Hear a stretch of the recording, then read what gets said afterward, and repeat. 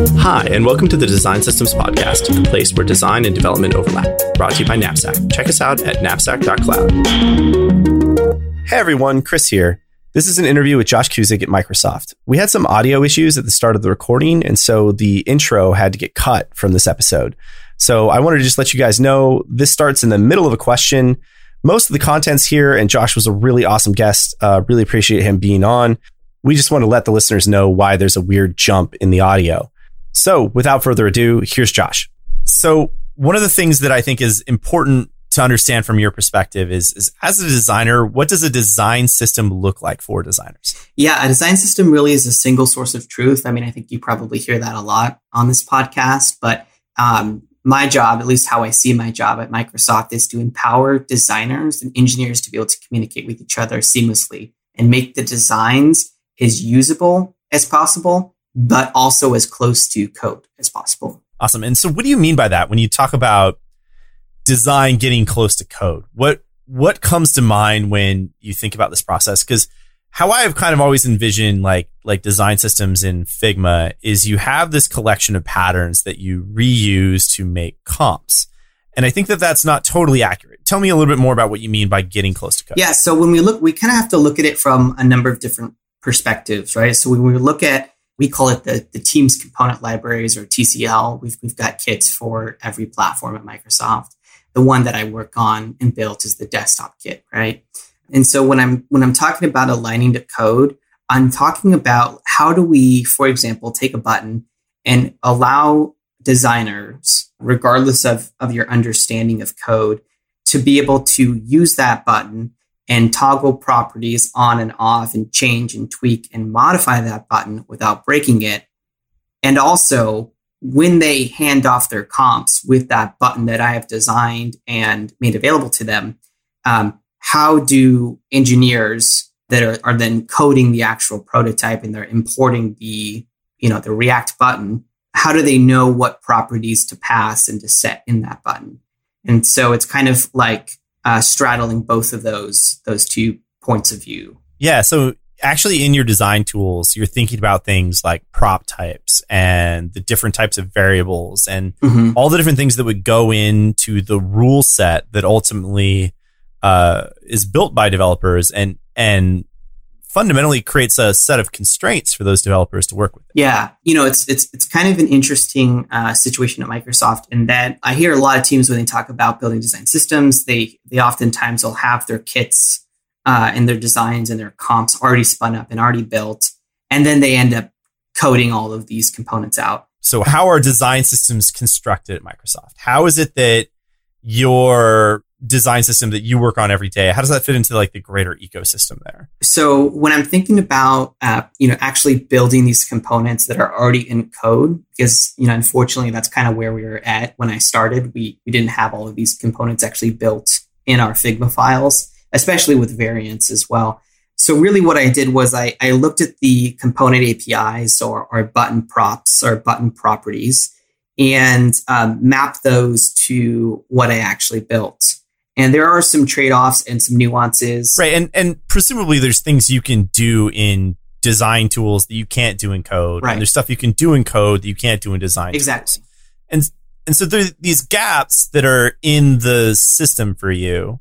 When you think about identifying those gaps, how do you bridge those and how does that look? Because again, alignment of this large-scale set of designs to code, the gaps there are numerous, but ideally like pretty small. Yeah, it's kind of a matter of kind of a couple different things that we've done. One of the things I try to do is, align the documentation, but not be aligned to the actual like documentation. So like, for example, looking at a button, our button component, but make it so that a actual designer that has no experience with code whatsoever understands the function of the properties or the, variance is what Figma refers to it as. So I just try to make it as intuitive as possible. And I make some concessions. Like, for example, I don't use in the properties panel or the variance panel in Figma, I don't use Pascal casing for properties. I'll just use, sentence casing, and some of the language is changed a little bit. Yeah, I think that's great.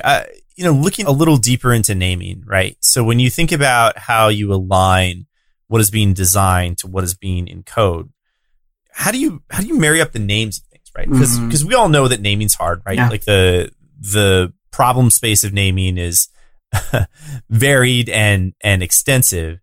When you think about how you create that mapping between a component or a variant in Figma and that same thing in the land of code, what does that conversation look like? How do you bridge that space with language? Yeah, so that's a really good question. So at my previous company, I was focused on more closely following BEM, so block element modifier. It's a very common CSS naming convention for my layers specifically, and that was because the actual components weren't always coded. While at Microsoft, the components are already built. And so for the name of the component, I'm snapping to what we have in code. Unless I'm building a new component, then it's a whole nother conversation. And then for the name, it's always using Pascal casing, which is just easier to scan. In that way, you're able to tie a lot of the convention that you're using inside of design to the exact same convention that exists in code. And so that creates a much less ambiguous way of translating what comes to an engineer in Figma. Yeah. And then for the layers, I'm more focused on making it intuitive for designers while also following a BEM-esque naming convention. So they understand when they click on a layer and they see icon string stack, they understand that it's an icon in a string, right? And if there's multiple strings, I have a description at the end of that. So that kind of helps me to know exactly what to call something when I'm building it, which saves me time. And it also lets designers kind of establish a expectation for what to look for when they're toggling down inside of layers in a component. So all of this sounds a lot different than maybe the conventional thought process around design. That idea that like, hey, folks in Figma are just drawing boxes on a coordinate plane and inserting a couple of layers around them, right? I know that that's an oversimplification of the role there. But how does this differ from the traditional idea of the creation of comps and the production process in design? Yeah, it's a really good question. So you and I we're talking about this earlier before the recording started, and my team we're looking at a lot of things like standardizing patterns and standardizing models. So there's not a lot of there is exploration for our feature teams, but that's kind of within the parameters of what framework sets, if that makes sense. Yeah, no, that's great. So when you think about the patterns that are being set in a design file, what form does that take? Because I've always thought about design in a very traditional sense of like, this is a screen flow, or this is an app flow, or this is something that I'm comping out that is about telling a story. And I know that that's changing to be a lot more about how do I express intent, and then how do I create boundaries and rule systems around that intent. How is that embraced in this idea of this new concept of design system? Yeah, so not only is my team done a lot of work inside of Figma to make as many components, customized components and configurable components available to the users, to our designers, so that they can configure them and change them and all that type of stuff. But we're also working to provide high-level guidance from a framework perspective on how to use specific components, such as notifications and loading components. There's two pretty big projects that my team is working on right now that I'm helping to lead, which is the notifications framework and the loading framework. The notifications framework has been quite fun, and it's been a way to basically look at all the ways that we're communicating with the users right now inside of Microsoft Teams. And that's, things like banners and toasts and all types of stuff.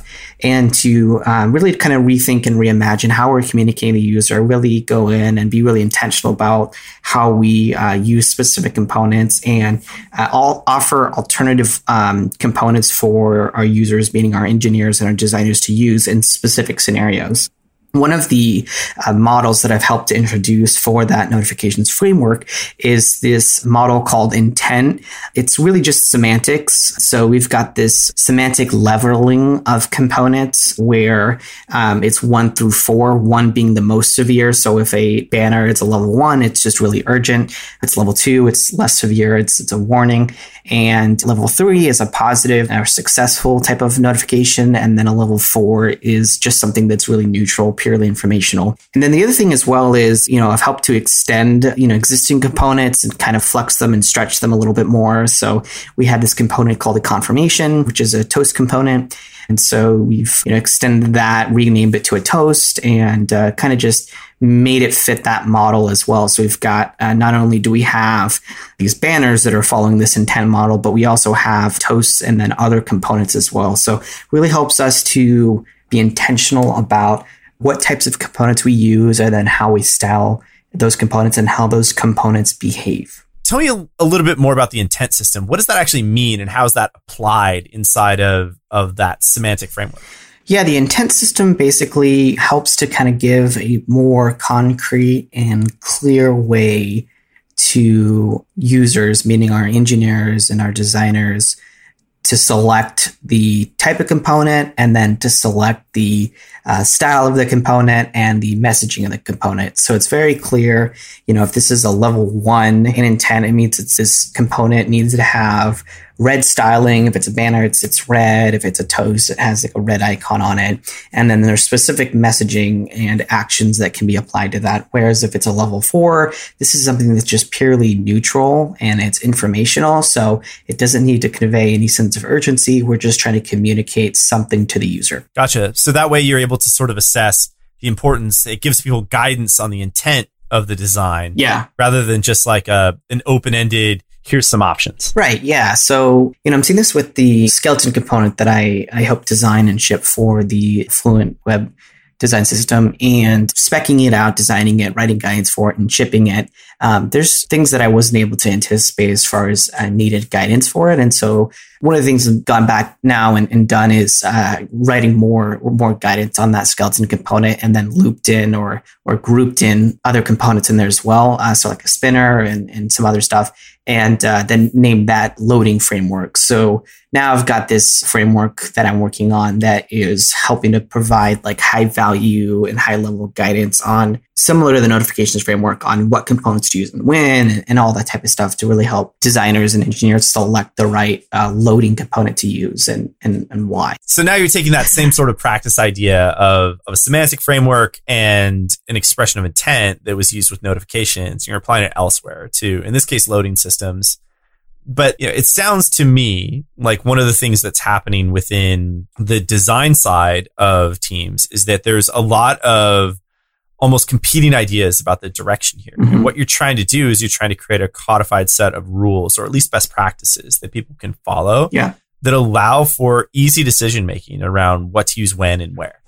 Yeah. And, I think what's really cool is the design maturity level at Microsoft. InVision talks about, ranking design maturity. They've got this design maturity model. It's been really, really cool and really satisfying to work for a company that has a high level of design maturity, a high level of, hunger and willingness to, expand the way that, that we do design and we think about designing components, and, a really deep hunger for guidances that we work on. So I am really curious about this. Like, give me a sense of before and after, because it wasn't always this way, and it certainly wasn't this way when you joined. And so try to think about the before and after of this, where, now this sounds like utopia, right? You have a design landscape where there's a lot of adoption. People are super bought in. It aligns well to code. There's, expressions of intent and semantics that cross over to code. And even more so, it sounds like you've created a good structure for that system that allows people to contribute to it and modify it. Mm-hmm. But what did it look like before? And kind of lead me down the journey of getting there. Yeah, so with every design system, it has its beginning and kind of goes through its growth stages. And as it grows and matures, there's different things that are identified as needs, and you kind of weigh those as the system grows. So when I first started, the team that I'm on, the framework team, my manager Kay and my peer Daisy, they had worked on a lot of components specifically for the team's desktop and web applications, but also for the Fluent design system for the web part of Fluent. And so, when I came in, I took on some of that work, but then I also started to take on some other projects as well. So kind of freed them up a little bit to focus on that. And so I was able to work on things like, building and scaling out the Figma kit for us and kind of just helping to contribute to the ongoing efforts of the team. So yeah, it's been pretty cool to see the team grow from 2 to 3 to now there's 6 of us on this team. And, as we grow and as we get more resources, we're able to work on more and more projects and allocate resources towards things that end up benefiting really the whole organization. And then different things that we work on, especially for the Fluent design system, we're able to help designers and engineers and PMs all across Microsoft Design. Right. And so what does that look like for the next iteration then? Yeah, the 2 main areas that I'm focusing on right now is, working on that high level framework guidance for things like loading framework and notifications framework. All this guidance, the goal is to move it into an internal doc site. We built that doc site during a hackathon week and ended up getting a lot done, which was pretty cool. And just that site will be able to provide some more visibility into the kind of the do's and don'ts and best practices of using specific components and different frameworks that I'm working on and my team is working on. And then I'm also in the process of handing off the work that I did inside of Figma. So the Figma UI kit for the team's component libraries off to some of the new designers that joined our team. Awesome. So with all these new folks, how do you bring somebody that's new onto this system? And, potentially more importantly, how do you keep them from breaking things? So a couple things. So like I mentioned earlier, having a doc site that we're working on, it's already spun up and I need to work on, adding more guidance to that site. So things like, what types of dependencies to use for the Figma UI kit that I built. We built a plugin to make the job easier to theme components and to switch properties on and off. And then, just some basic onboarding guidance and understanding how to contribute to the team's component library Figma kit as well. So these are all things that I'm working on to make it easier for folks to implement and work with the system. Yeah, so talk to me a little bit about the plugin, because I think this is an interesting piece here, right? Because you guys have actually created something that is essentially a unique plugin that you use to connect what you're doing to other parts of your ecosystem. Yeah, the plugin was pretty fun to build. I worked with the UX engineer at Microsoft, and it's built in React and TypeScript, and just using Figma's API to basically theme components and then also surface nested components inside larger components. So, like for example, if I had a title bar and I had a group of 3 buttons and then an avatar and some other stuff, I'm able to see all of those at once in a single UI that little box that shows up for the plugin, and then do different things like group them together and apply a single property on or off, or ungroup them, and pretty cool stuff like that. It also helps us to theme as well. So we had about 25 designers when we built the plugin that were really solely working in dark mode or dark theme, and to mitigate the time and effort it would have taken to build out or duplicate all the existing light theme components into dark mode, we built this plugin.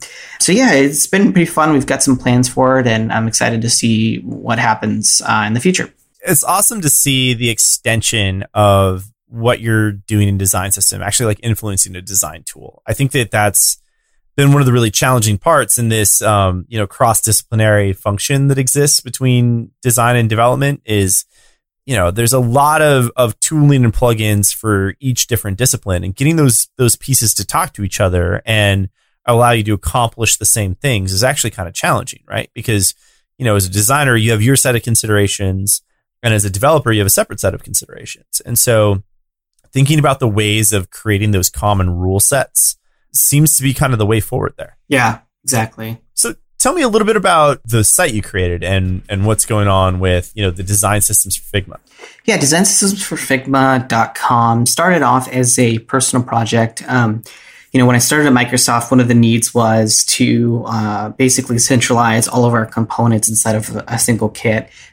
We had just migrated, for the most part, when I started, from Sketch to Figma, which was really cool. And in the midst of migrating, we were kind of refactoring some of the things that we were doing, and I was left up to the task to kind of make some of those decisions. And before I was going to go in and start, creating all these components and moving things around and organizing, I didn't really want to arbitrarily make those decisions because it was going to impact about 100 designers. So one of the things that I did was I looked at all of these different design system kits that were in Figma, and I wanted to understand what these different kits were doing and why they were making some of the decisions so that I could take some of the good decisions that they made and effective decisions that they made and implement those decisions at Microsoft. And so in the process of reaching out to these different designers at all these companies, I didn't get a lot of resources as far as, when I was asking different companies or different designers, like, hey, do you have these design kits open? Are they available? Other than pointing me to kits that I already had, I didn't really get much help. But what I did get was requests to, open source my work. So I had my work really stored centrally in a file or project file in Figma. And teams inside of Microsoft and different people inside of Microsoft were interested in seeing that work. So ultimately, I created the designsystemsforfigma.com site as a way to kind of, put together all those resources, and as that grew, one of the other things that I identified was, opportunity to create a blog. So designsystemsforfigma.com/blog. You're able to read from other design system experts and kind of learn about what they're doing at different companies like Google and Spotify and Netflix and that type of thing. Just to kind of create a community around design systems and create a kind of a central resource for folks to read about what other folks are doing in the design systems community. Yeah, it's an awesome resource. And I'm very excited to see this community maturing across lots of different channels and lots of different little ecosystems getting created. It's really awesome that you've built that. Thanks. Yeah. So thinking about these communities, what's the best way for people to engage around this sort of stuff, right? Is there a place that people can go? Where do you go when you need help, when you have questions that you need to get answered? Yeah. So about a couple of months ago, the framework and design systems teams started an open garage office hours for folks inside of Microsoft, Microsoft Design, mainly Teams Design, Teams Desktop and Web, to come and show their mocks and show their designs and ask questions about how to use components, when to use components, and that type of thing. It's a lot of fun, and it's a cool experience to be able to create this community for feedback. It's a safe environment for folks to present some ideas that they have and to get feedback from the design systems team. And the cool thing about the design systems and frameworks teams are that we're aware on kind of like a global level of what projects are going on in multiple teams. And so oftentimes we're able to kind of play matchmaking. And so if a designer is wanting to implement a new feature or work on a component that another team might already be working on, we're able to kind of point them to that other team and help them collaborate, which I think is a lot of fun. Hey, Josh, just want to say I really appreciate you coming on, talking about the world of design and design systems at Microsoft. Just want to say I really appreciate you. Thanks a bunch. Be sure to go check out Josh's community at Design Systems for Figma. Awesome. Thank you so much for having me. That's all for today. This has been another episode of the Design Systems Podcast. Thanks for listening. Our producers are Ryan Peterson and Shayna Hodkin. Our musical composer is Wes Willis. Our editor is Zach Barkas. If you have any questions or a topic you'd like to know more about, find us on Twitter at the DS Pod. We'd love to hear from you with show ideas, recommendations, questions, or comments. As always, this pod is brought to you by Knapsack. You can check us out at knapsack.cloud. Have a great day.